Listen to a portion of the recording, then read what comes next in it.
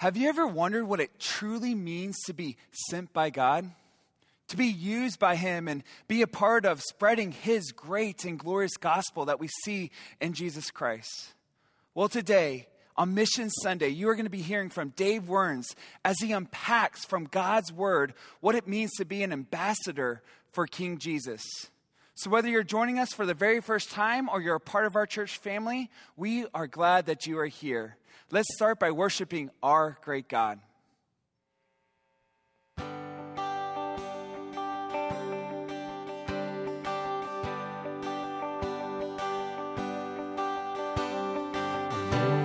Sorrow and dead in my sin, lost without hope with no place to begin.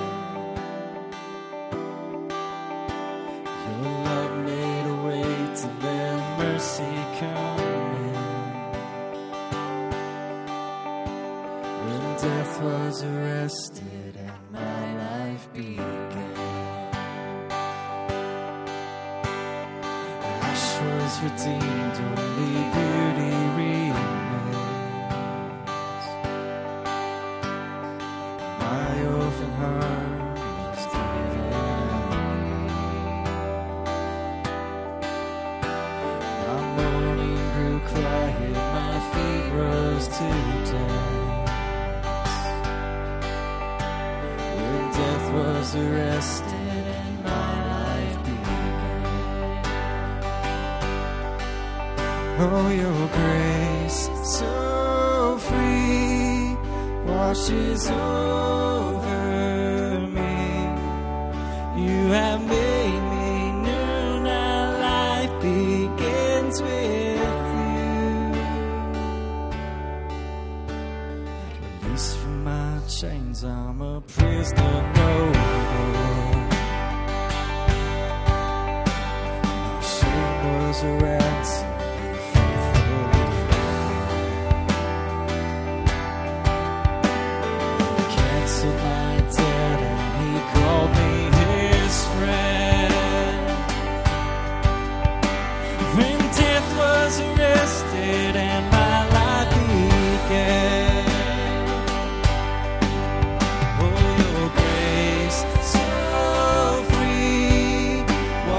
Over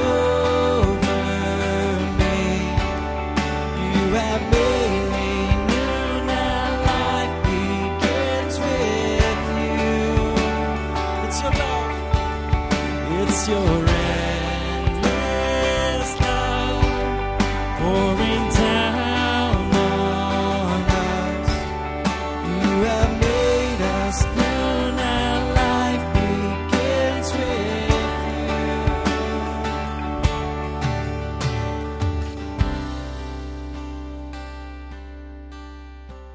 Our Savior displayed on a criminal's cross. Darkness rejoiced as though heaven had lost. But then Jesus arose with our freedom in hand. That's when death was arrested and my life began. That's when death was arrested and my life began. Oh, your grace so free washes over me. You have made me new, now life begins with you. It's your love, it's your endless love, pouring down on us. You have made us new, now life begins with you. We're free, oh we're free, free, forever we're free. Come join the song of all the redeemed. Yes, we're free, free, forever, amen. When death was arrested and my life began. Oh, we're free, free,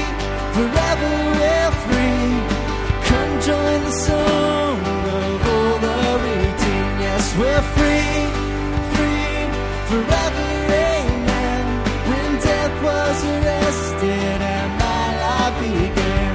When death was arrested, my life began. That's when death was arrested and my life began.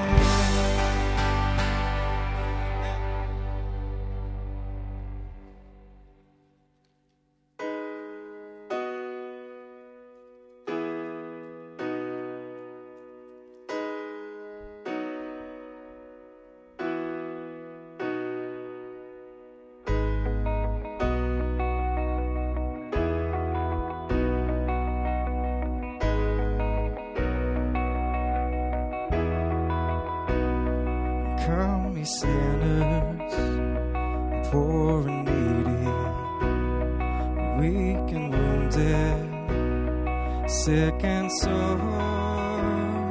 Jesus longs to take your burdens in his arms of love and power. I will arise and go to Jesus. There I will find him, his embrace, endless joy, and ceaseless wonders when I see him face to face.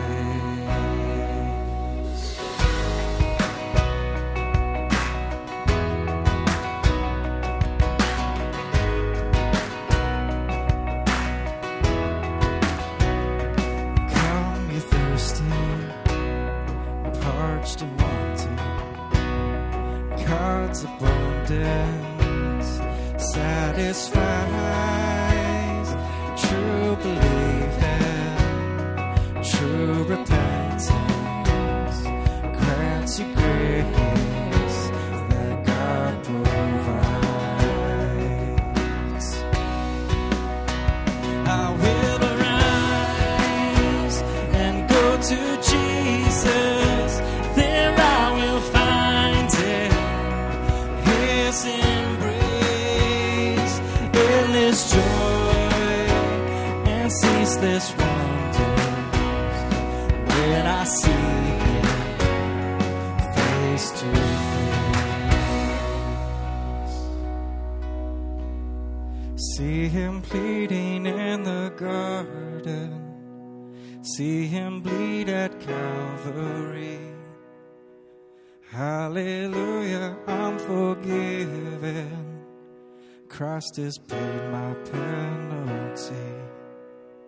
See him pleading in the garden, see him bleed at Calvary. Hallelujah, I'm forgiven. Christ has paid my penalty. See him pleading in the garden, see him bleed at Calvary. Hallelujah, I'm forgiven. Christ has paid my penalty. I will arise and go to Jesus. There I will find him, his embrace, endless joy, and ceaseless wonders when I see him face to face.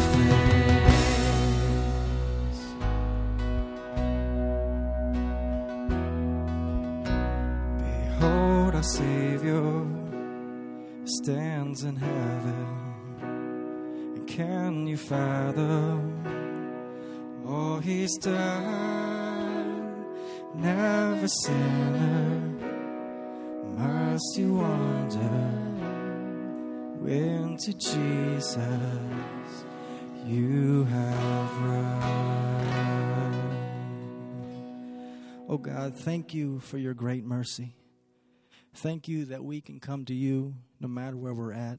We don't have to clean ourselves up first, but we can come to you and trust in your grace and know that you will provide.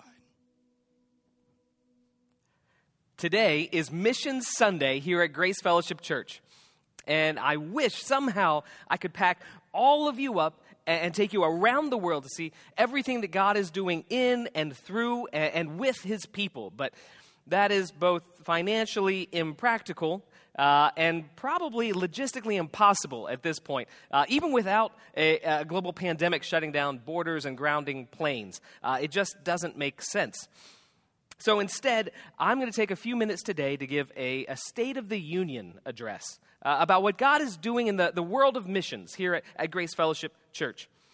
If you folks aren't very familiar with cross-cultural ministry here at Grace, our leadership has always felt that it is way better to invest heavily in deep, long-term relationships and partnerships rather than try and have a broad range of shallower partnerships with maybe just nominal backing. Some of you might remember when Kroger only sold groceries. Can you imagine that? Right? Today, though, you could walk into Kroger and meet somebody while you're in line for coffee, and then take them out to a nice deli lunch, maybe transition to a classy sushi dinner. Things go well, you could even stop by and pick out an engagement ring. You could go get a mortgage. Folks, you could furnish that new house with your new spouse all before getting to the cereal aisle. At Grace Fellowship, we see our missions program a little more like one of those family-run specialty shops. Right? We have fully stocked shelves, but we really only carry a couple of products. We have biblical counseling training, and we have least reached people groups. That is our entire missions business. And I'm happy to tell you, business is good. In Romania, Albania, Germany, the Czech Republic, biblical counseling training is surging ahead, thanks to God's faithfulness in three key factors. Number one, we have workers that are faithfully sacrificing their lives for the sake of the gospel in each of these places. We have Doug and Diane Marksberry in Romania. We have Blair and Sue Alvidrez in Albania. Ken and Beth Long serving in Germany. John and Sandy Dostal and their family serving in the Czech Republic. Their combined years of service are longer than I've been alive.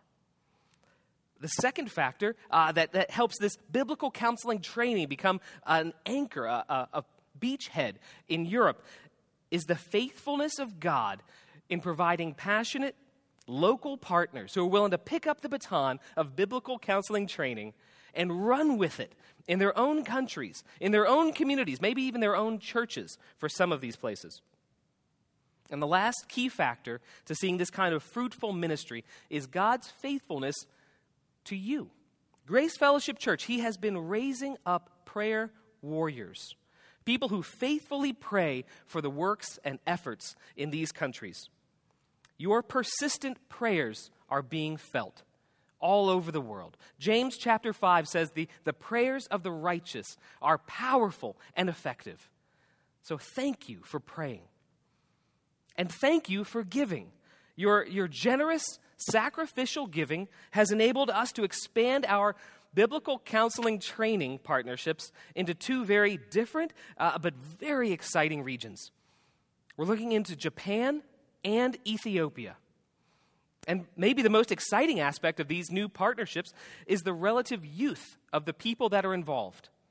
In both Ethiopia and Japan, Spirit-filled millennials are faithfully standing on the sufficiency of Scripture, boldly handing help and hope to a hurting world using their Bibles.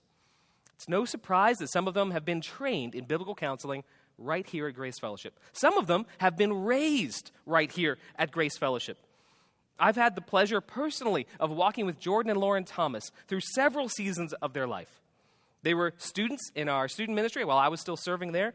I actually got to perform their wedding. My wife Andrea and I did their premarital counseling. And now, Grace Fellowship is collaborating with their new home church in Louisville, Kentucky, to send them to Ethiopia as part of a church planting team. It should be no surprise to anyone that Lauren graduated this May with a master's degree in biblical counseling. Guess where she learned about that first? Right here at home. Folks, this is a story of God's faithfulness in and through and to his people. And I could probably stop there, just say amen, and we would close, but God is doing so much more than just that. Working on behalf of the least reached people groups in the world. In Iraq, in Thailand, in Japan, in Papua New Guinea, and in Southeast Asia, God is raising up passionate, courageous pastors and disciple makers they're making his name famous in places where maybe it hasn't been spoken in thousands of years. And perhaps the most exciting of all is how God is faithfully sustaining and providing for that handful of workers that, for security purposes, I can't name. I can't even tell you where they're living. And in spite of these challenges, the risks, the overt resistance to God's kingdom, his word is advancing. God's word is being proclaimed to men, women, and children who were born into spiritual darkness. They're hearing it for maybe the very first time ever. And these are just the first steps, folks. These are the first steps that Paul laid out for us in Romans chapter 10. If you work backwards from verse 15, he says, "How beautiful are the feet of those who bring good news. Because when those people are sent, they will preach. And when they preach, the lost will hear. And when they hear, the lost will believe. And when they believe, they will call on the name of the Lord God." And according to the prophet Joel, everyone who calls on the name of the Lord will be saved. It's not a matter of if, it's just a matter of time. Folks, we are living in unprecedented times. And no, I'm not talking about the coronavirus. And I'm not talking about our global unrest. What I'm talking about is the gospel of Jesus Christ advancing in the world in a scale and a scope that has never been seen before. Friends, the light of the knowledge of the glory of God is rising in our world as surely and as steadily, unstoppable as the tide. That may come as a shock to some of you, right? It may seem to you that our world really is just getting more dark, and that darkness is getting deeper every day. That the wickedness in our world is getting more evil, that the resistance to the truth of the Bible is only getting stronger. If that's you, I would encourage you to remember something. A wild animal is never more dangerous than when it's trapped. It might be aggressive when it's free, but it is savage when it's pinned. Folks, our enemy is that pinned animal. He knows his days are numbered. He sees that day approaching, same as we can. And no matter how cunning or how ferocious, he is fighting a losing battle. God's kingdom is advancing. God's word is unstoppable. His victory is inevitable. And he's given our people, the folks he sent out from Grace Fellowship Church, he has given our people the honor and the privilege of being on the leading edge of that advancement. Folks, we have so much to be thankful for. Our people are on the front row seating of God's power and his mercy and his faithfulness on display to the world. I wish every church had at least one member that was sent by God to the front lines just to bear witness. Folks, we have over 20. Double that if you count the number of collaborators and partners that we've engaged with over the years. Friends, if you're struggling to get excited about this, if you see yourself as sort of on the outside looking in, I have a rare and wonderful opportunity for you. One of the families that God is sending out from Grace Fellowship Church is just beginning their journey to the mission field. And you have the chance to get in on the ground floor of what God is doing for the least reached people groups in Thailand. Nick and Tracy Darrington, they've been members of our church for a while, but they have sold their homes. They have quit their jobs. They have accepted new jobs. And the only thing standing in their way of buying plane tickets this month is about $900 in monthly support. If you do the math, that's about 25 families supporting them at less than $40 a month. Folks, I am confident we could knock that out before I even finish this sermon. In fact, you can push pause right now. Shoot me an email, missions@graceky.org. I'll put you in touch with them. Let's knock this out today. Their kids need to get enrolled in school for the fall anyway. Friends, if you want to get excited about what God's doing in the world, this is how it's done. Jump in, get your hands dirty in the work of sending. If you have questions or you want to get involved or you want to see how can you participate in being a sender into those least reached people groups or biblical counseling training, I would love to chat. Shoot me an email, graceky.org, missions@graceky.org. I want to let you in on a little secret. Some of you know. I think most of you will be surprised, though. Those folks aren't the only ones that God has sent out from Grace Fellowship Church. The reality is, every Christian is sent by God.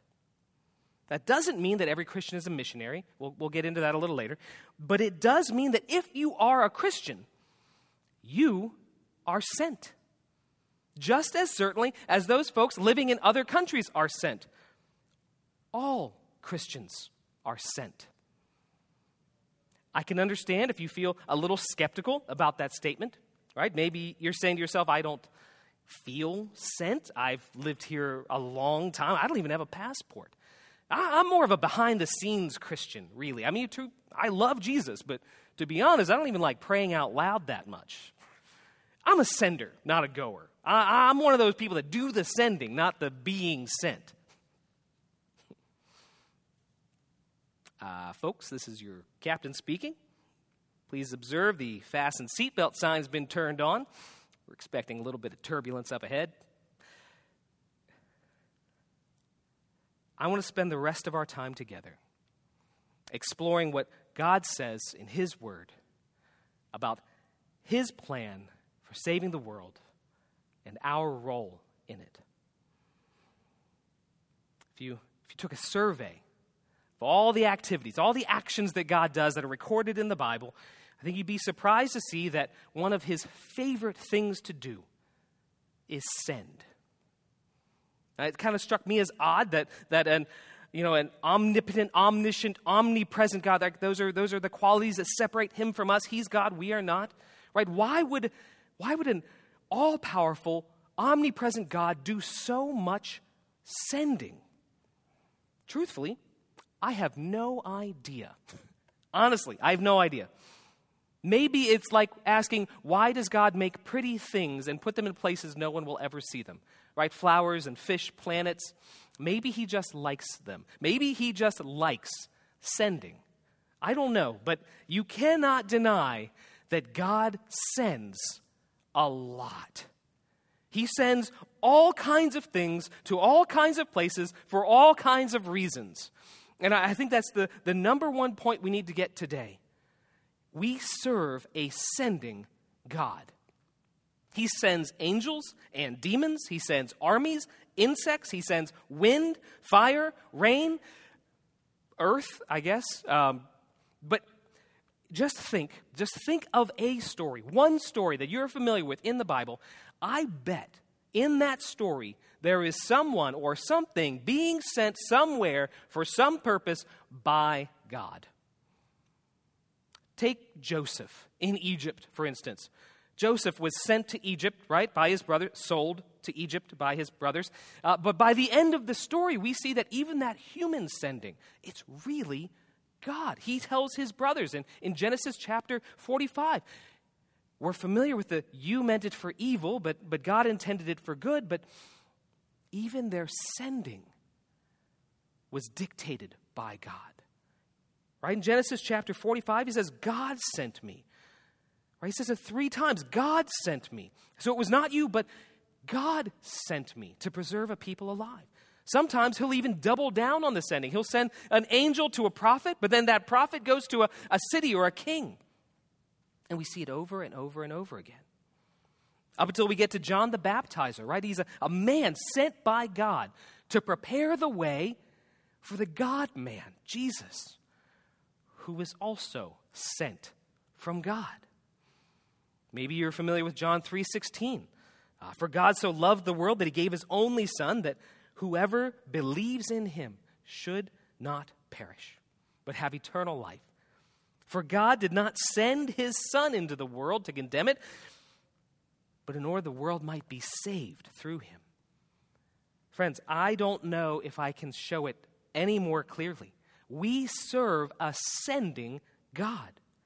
And if God is willing to send his own Son, Jesus, I think we can safely assume he is willing to send us too. Fortunately, we don't need to rely on assumptions. Turn with me to John chapter 17.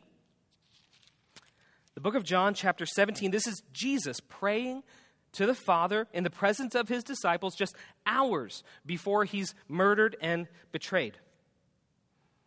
John chapter 17, pick it up in verse 13. Jesus is saying, "But now I'm coming to you, and these things I speak to the world, that they may have my joy fulfilled in themselves. I have given them your word, and the world has hated them, because they are not of the world, just as I am not of the world. I do not ask that you would take them out of the world, but that you would keep them from the evil one.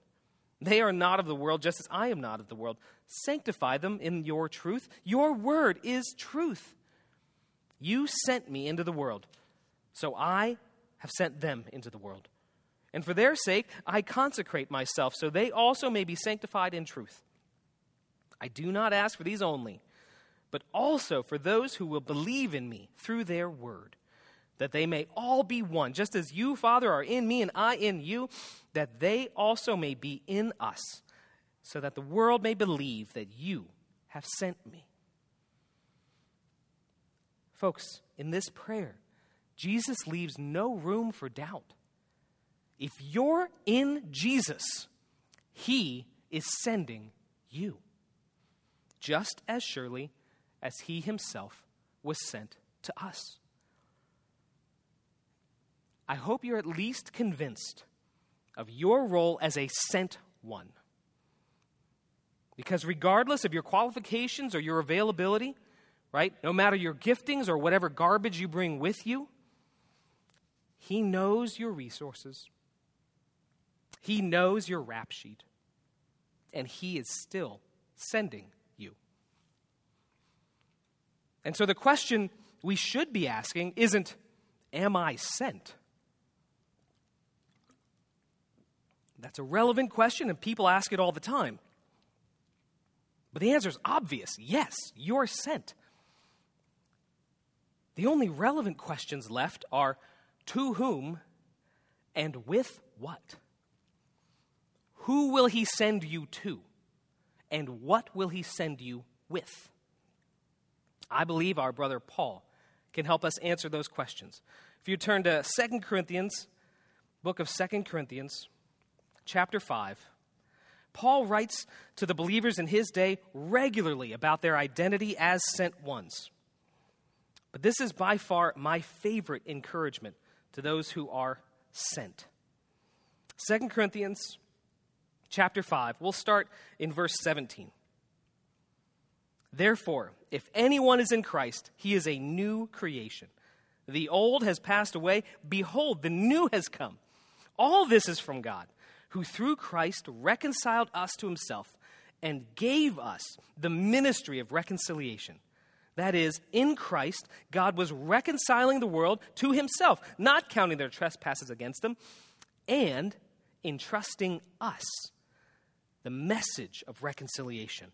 Therefore, we are ambassadors for Christ, God making his appeal through us. We implore you, on behalf of Christ, be reconciled to God." Folks, as adopted children of God, we are sent in a way nothing else in creation is sent. Not the birds, not the bugs, not trees, not even angels are sent like we are. We are ambassadors of God. That is what we are sent for. The message of hope that the world can be reconciled to God. That is what we've been sent with. And that is who we've been sent to. If you are a Christian, then you are being sent as the physical representative of God with a message of hope for the world.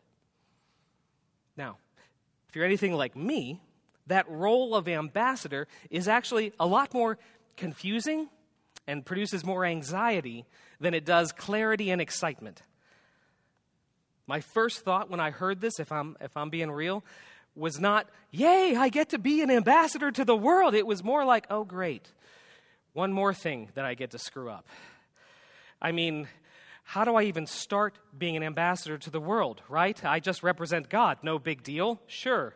No pressure. I can do that, right? Folks, if that's you, I have some good news. God has been working in my life to change my thinking, my paradigm on what it is to be an ambassador, and I think it can help you as well. The first thing that God had to change in my mind about being an ambassador is that the person who sends you gives you a message that is much more important than who he sent you to.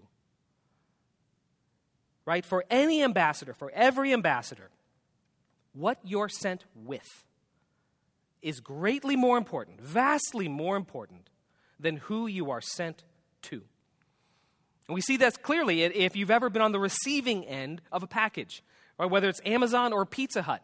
We don't care if they get the address right. If they show up with the wrong package, friends, that's a fail. If you want clarity on who God is sending you to, start by clarifying the message he sent you with.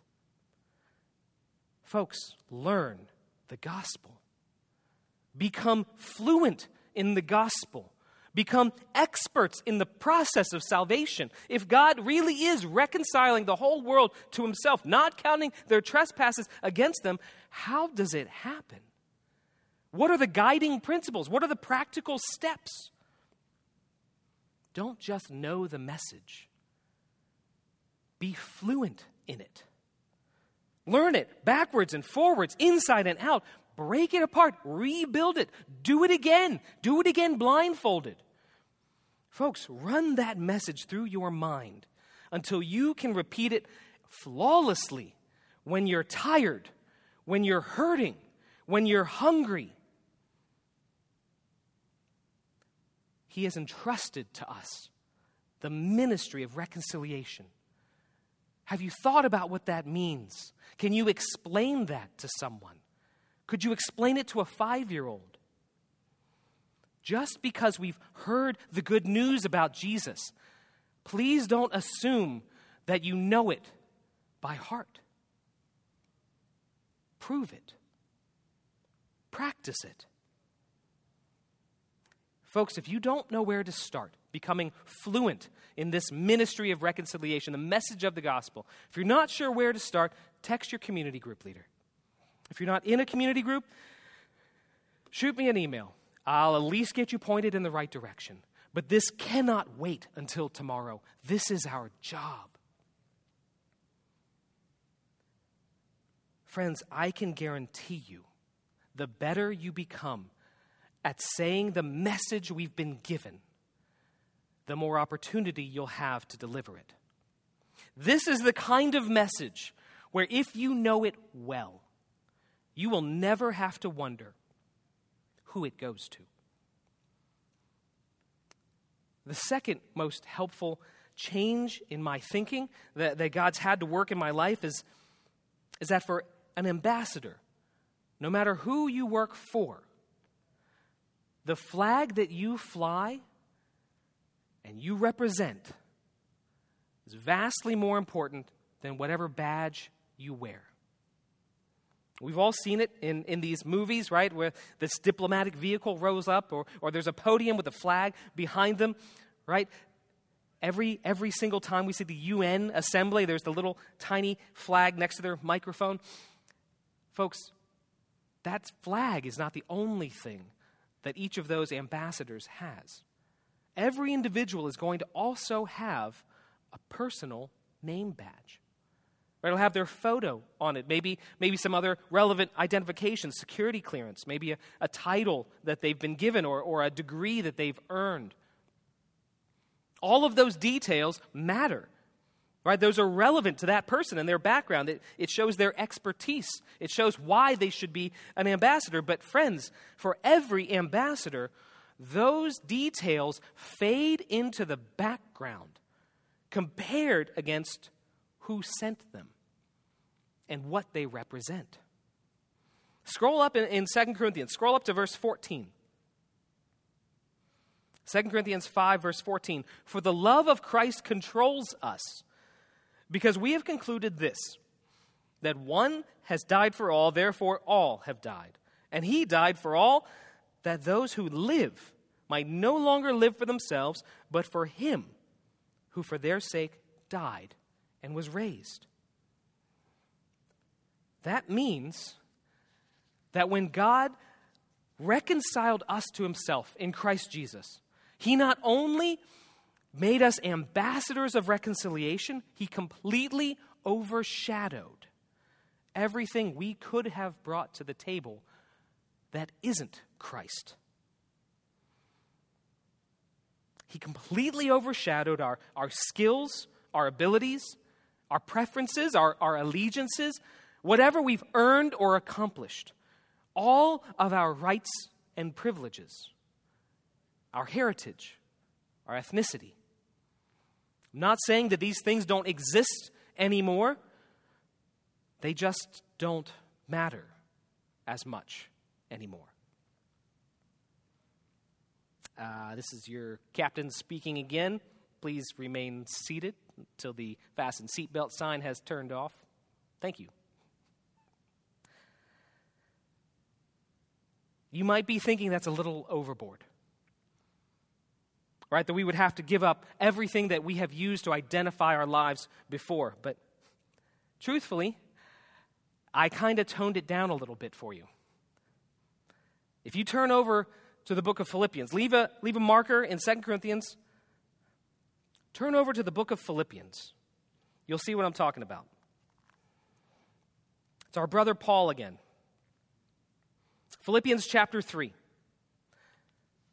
Paul looks at a list of personal qualifications and he says, those things that I thought were advantages are actually liabilities. Philippians chapter 3. Pick it up in verse 3. For we, the circumcision, who worship by the Spirit of God and glory in Christ Jesus, put no confidence in the flesh. Though I myself have reason for confidence in the flesh also. If anyone thinks he has reason for confidence in the flesh, I have more. Circumcised on the 8th day of the people of Israel, of the tribe of Benjamin, a Hebrew of Hebrews. As to the law, a Pharisee. As to zeal, a persecutor of the church. As to righteousness under the law, blameless. But whatever gain I had, I counted as a loss. For the sake of Christ, indeed, I count everything as a loss because of the surpassing worth of knowing Christ Jesus my Lord. For his sake, I have suffered the loss of all things and count them as rubbish in order that I might gain Christ. Friends, that list that Paul is saying is rubbish, that's not luxury items that you add on to a solid life. Right? Those are the very things that make up a solid life. Those are the things that defined Paul's life.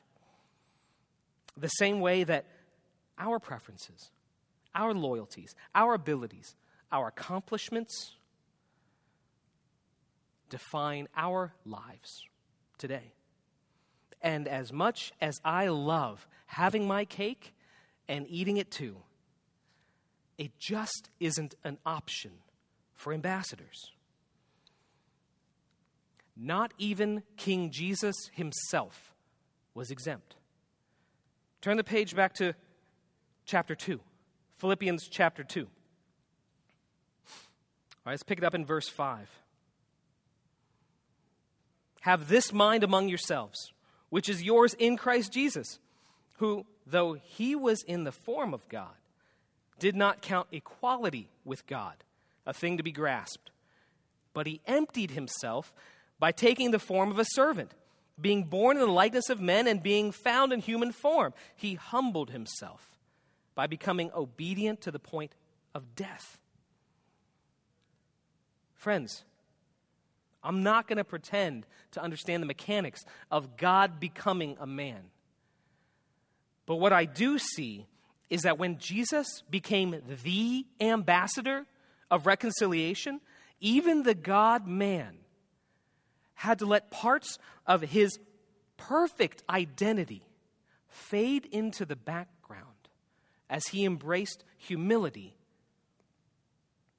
How much more will we have to lay aside the things that used to identify us? I hope you kept a finger in 2 Corinthians. We're gonna wrap things up back there. 2 Corinthians chapter 5. There's one more way that I think the flag we represent is more important than any of the badges that we could wear. I know for myself, and I suspect for quite a few of you, not all of the badges that I wear are things I'm proud of. They're not all things I would want to hold on to. A lot of them, actually, I would prefer to keep hidden, maybe in a pocket, right? Maybe under my jacket. These are the marks of shame and dishonor that I've earned from a life of rebellion against God. One of the names the Bible uses for our enemy is he is the accuser of the saints. And he is both quick and thorough in bringing up exactly how we are disqualified from being ambassadors. Maybe you have a similar reel that goes through your mind. Stop me when this gets familiar. Would God really use someone like you? Really? You? A liar? A cheater? A coward? A glutton? A doubter? Really? Somebody like you is going to be an ambassador? You know, you really haven't changed at all. What makes you think you could represent God to the world? I mean, sure, he forgave you, but you really think he's forgotten about your addiction, your adultery, your hatred, your greed, you fill in the blank. The list goes on and on and on. Friends, please hear me. If you get nothing else out of this, please hear this.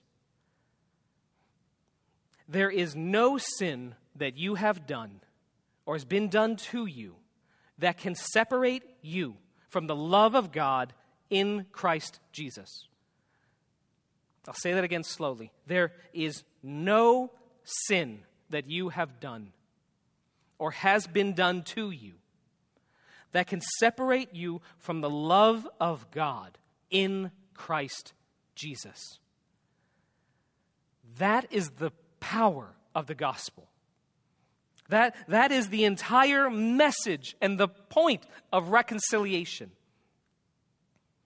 God is reconciling the world to himself through Christ.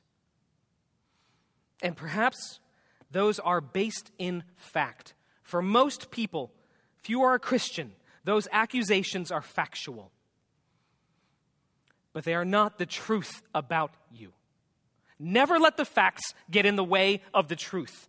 The truth is in verse 17. Therefore, if anyone is in Christ, he is a new creation. Behold, the old is passed away. Behold, the new has come. All this is from God. This is why whatever badge you wear could never compare with the flag that you represent now. Folks, God never sends the old. He only ever sends a new creation as an ambassador. And if you are a new creation, he will send you. No exceptions. I'll say it as plainly as I can. Every Christian is sent by God as an ambassador to the world with an urgent message for the world. Be reconciled to God. It sounds simple. It is simple, but it's not easy. Being an ambassador is more than just slapping a bumper sticker on your van or putting a verse as your email signature. Right? Being an ambassador is a lifestyle. Right? It's a career, not a hobby. But it's also a great honor, not just a heavy obligation. So as we close, I want to give you 3 next steps and then 2 words of caution. We'll do the next steps first. Right? So maybe you're thinking, okay, fine. I'm an ambassador to the world. Now what? Right? I don't know how to do that. I don't have any skills. I don't have any time. I don't have any money. What am I supposed to do? How do I start? Okay. Slow down. Take a breath. We take it one step at a time, just like everything else. Step 1, pray. Talk to God about you being an ambassador to the world. This whole thing was his idea anyway. So who better to talk it over with? Pray. Take some time and talk with him about what it means for you to be an ambassador in the world. Step 2. I already mentioned this, but start working your way towards fluency in the gospel. Build your vocabulary. Know what you believe about salvation, yes, but also be able to talk about it. Right? Learn how to say what you know. Practice with one another. How do the pieces fit together? If you can, grab some fellow Christians and start practicing together. If no one will join you, then resolve now to be the odd one out in your circle for just a little while. And again, shoot me an email. We'll talk about it. We'll point you in the right direction. Last step, number 3, pray. Yeah, I'm going to use prayer twice. Y'all could use the practice. But really, pray for others. Take a personal responsibility for other people's spiritual well-being. Not by fixing their problems, not by giving advice, but by taking their problems to God in prayer. Expecting him to use that situation for his glory and their good. You don't even need to tell them that you're praying for them. But be ready with the gospel for when he decides to move. Taking responsibility for other people's problems doesn't mean you have to get into their lives with your money and your time and your resources. But it usually ends there. Pray first. I think those 3 are going to be a good start to becoming a faithful ambassador of God to the world. So lastly, there's a couple of cautions. Number 1, please don't try to be an ambassador of reconciliation if you yourself have not been reconciled to God. If you know that there is sin that has not been dealt with, don't try to muscle through. This is not a fake it till you make it time. Confess. Repent. Be healed. And if you've never submitted your life to the authority of King Jesus, if you've never begged for his forgiveness and mercy, if you haven't experienced God's kindness and his love, friend, today is your lucky day. You didn't listen to all of this by accident. Be reconciled to God. He will not turn you down. My second caution is a little more complicated. I said in the beginning that every Christian is sent, but not every Christian is a missionary. What that means is while all of us are sent as ambassadors to the world, most of us are going to be sent to our own communities, right? Our own culture, maybe even our own family.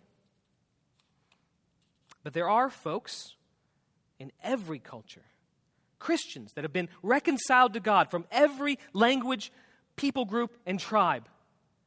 And they have been called and sent to be ambassadors to another culture. They've been given grace. Been given the grace necessary to uproot their lives, to sacrifice their time, their success, their culture, for the sake of taking the gospel across barriers of language, of geography, perhaps even of prejudice. And we call that kind of sending missionary. Not because that person is special, right? An ambassador just goes wherever they're sent, but because the challenges that they face are unique. Think of it this way. Every parenting situation is exactly the same in that it will necessarily involve children, right? Being a parent means children. But there are some situations, right? Some parenting situations that have special challenges, and so they get different names. There are even several names for parenting a child that's not related to you by blood, right? We have foster parenting, we have adoptive parenting, we have step parents. And so, yes, all parents have children, but not all parents face the same challenges. And so, yes, all Christians are sent, but not all sent ones face the same challenges. So you see, in some ways, this message is a little bit of a gamble for me. Because if I tell people that they can be ambassadors to the world on behalf of God, saying, be reconciled to God, but they can do it without the maximum amount of sacrifice or the highest degree of challenge, then why would anybody choose to be a missionary? It's a bit of a gamble because if you look at the statistics today, fewer and fewer people are making that decision. In fact, people are leaving the mission field much faster than they're being sent. Now, the population of missionaries is aging, and so retirement and health issues become an issue, but the average stay of a missionary is also decreasing. And that means the net result is fewer and fewer ambassadors are being sent to the hardest and darkest places. So yes, the Word of God and the kingdom of God are advancing, but it's not an even front. There are a lot of surveys, lots of very smart people are doing research into why this is. But I have my own theory about why people are choosing not to be missionaries. And this is just a hunch, but man, do I hope I'm right, because otherwise I'm out of a job pretty soon. I think people choose not to be missionaries, not because they look at the cost. Right? People sacrifice for things all the time. And frankly, the cost used to be a lot steeper. Right? Missionaries used to pack all of their stuff in coffins. You talk about a one-way ticket. No, I don't think it's the price tag that's changed people's minds about mission work. I think most people are simply unaware of what they're missing out on. Hebrews chapter 12 says that our King Jesus endured his death on the cross because there was joy waiting for him on the other side of the sacrifice. Friends, there are some joys, some pleasures in this life that cannot be told. They must be experienced. And I think the life of a sent one is like that. I dare you to try and simply explain the taste of fresh pineapple or honey. I dare you to try to describe the rush of a roller coaster or skiing on fresh snow. Where would you even start to describe the complex web of emotions and experiences that makes up a flawless game or your favorite chair? or your best friend.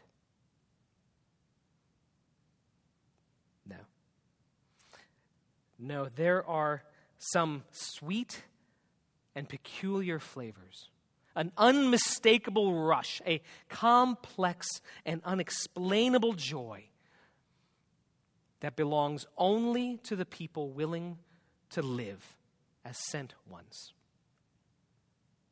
Jesus knew it. Paul knew it. Our missionaries know it. Do you? If you do, then you also know a couple of other things. You know that the joy you feel is worth the price you paid to get it. And you also know you're going to go wherever you have to get more of it.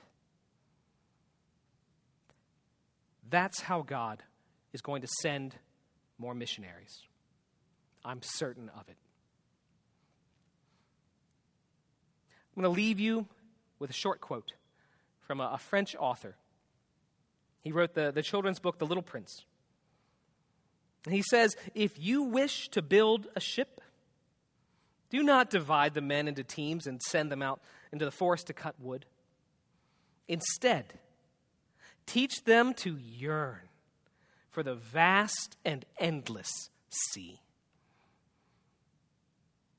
God's joy, his personal happiness, is more vast and endless than any sea.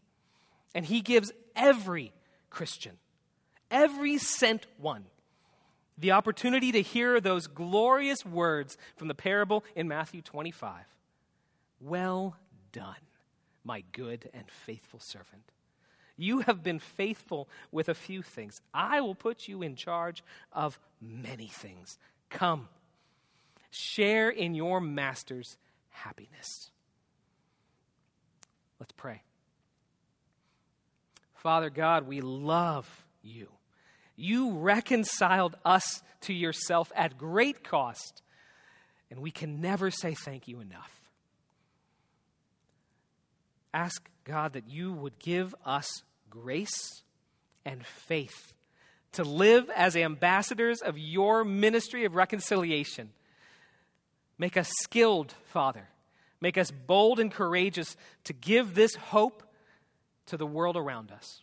And would you send us now, even today, into the world because of your reputation? Amen.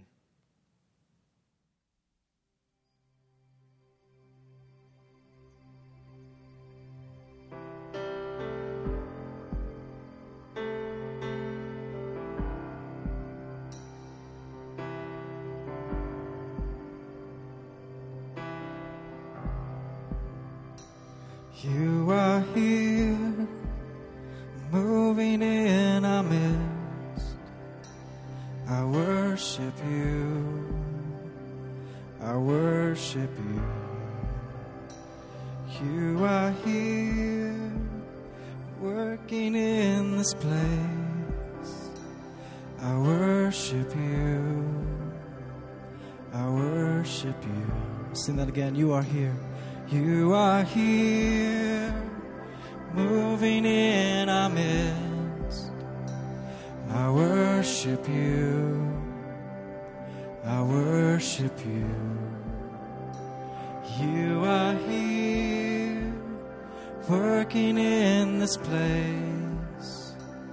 I worship you. I worship you. So you are Waymaker, miracle worker, promise keeper, light in the darkness. My God, that is who you are. Yes, you are.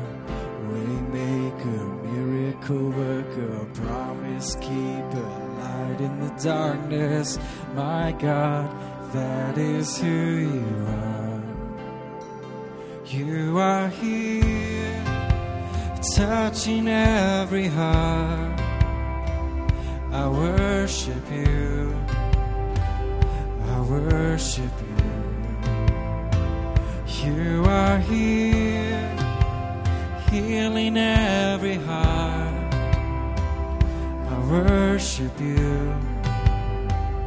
I worship you. You are here, turning lives around. I worship you. I worship you. You are here, mending every heart. I worship you. I worship you. 'Cause you are waymaker, miracle worker, promise keeper, light in the darkness. My God, that is who you are. Yes, you are waymaker, miracle worker, promise keeper, light in the darkness. My God, that is who you are. That is who you are. That is who you are. That is who you are. That is who you are. That is who you are. That is who you are. That is who you are. That is who you are. Yes, you are waymaker, miracle worker, promise keeper, light in the darkness. My God, that is who you are.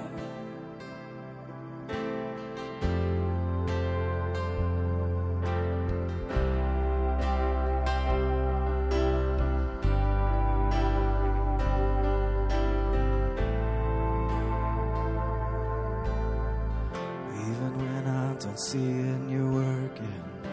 Even when I don't feel it, you're working. You never stop, you never stop working. You never stop, you never stop working. Even when I don't see it, you're working. Even when I don't feel it, you're working. You never stop, you never stop working. You never stop, you never stop working. Even when I don't see it, you're working. Even when I don't feel it, you're working. You never stop, you never stop working. You never stop, you never stop working. Even when I don't see it, you're working. Even when I don't feel it, you're working. You never stop, you never stop working. You never stop, you never stop working. Waymaker, miracle worker, promise keep, light in the darkness. My God, that is who you are. You're the waymaker, waymaker, miracle worker, promise keeper, light in the darkness. My God, that is who you are. That is who you are. That is who you are. That is who you are. That is who you are. That is who you are. That is who you are. That is who you are. That is who you are. 'Cause you are waymaker, miracle worker, promise keeper, light in the darkness.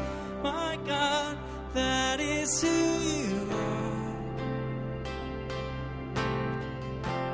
Amen. Let's remember that this week.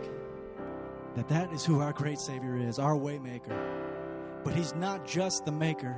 He is the way, the truth, and the life. And we can now come to the Father through Jesus, our great Savior. Amen. Have a great week.